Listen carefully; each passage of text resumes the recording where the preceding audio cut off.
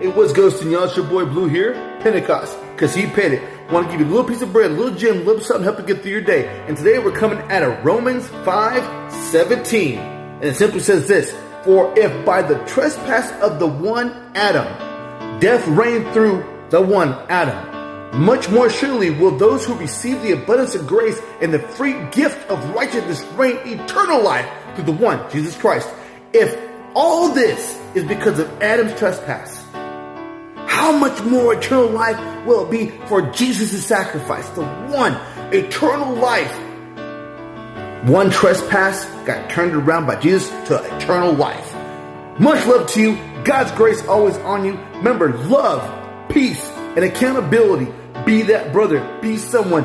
Be that help someone needs. And always, always remember, Pentecost, because he paid it at all costs.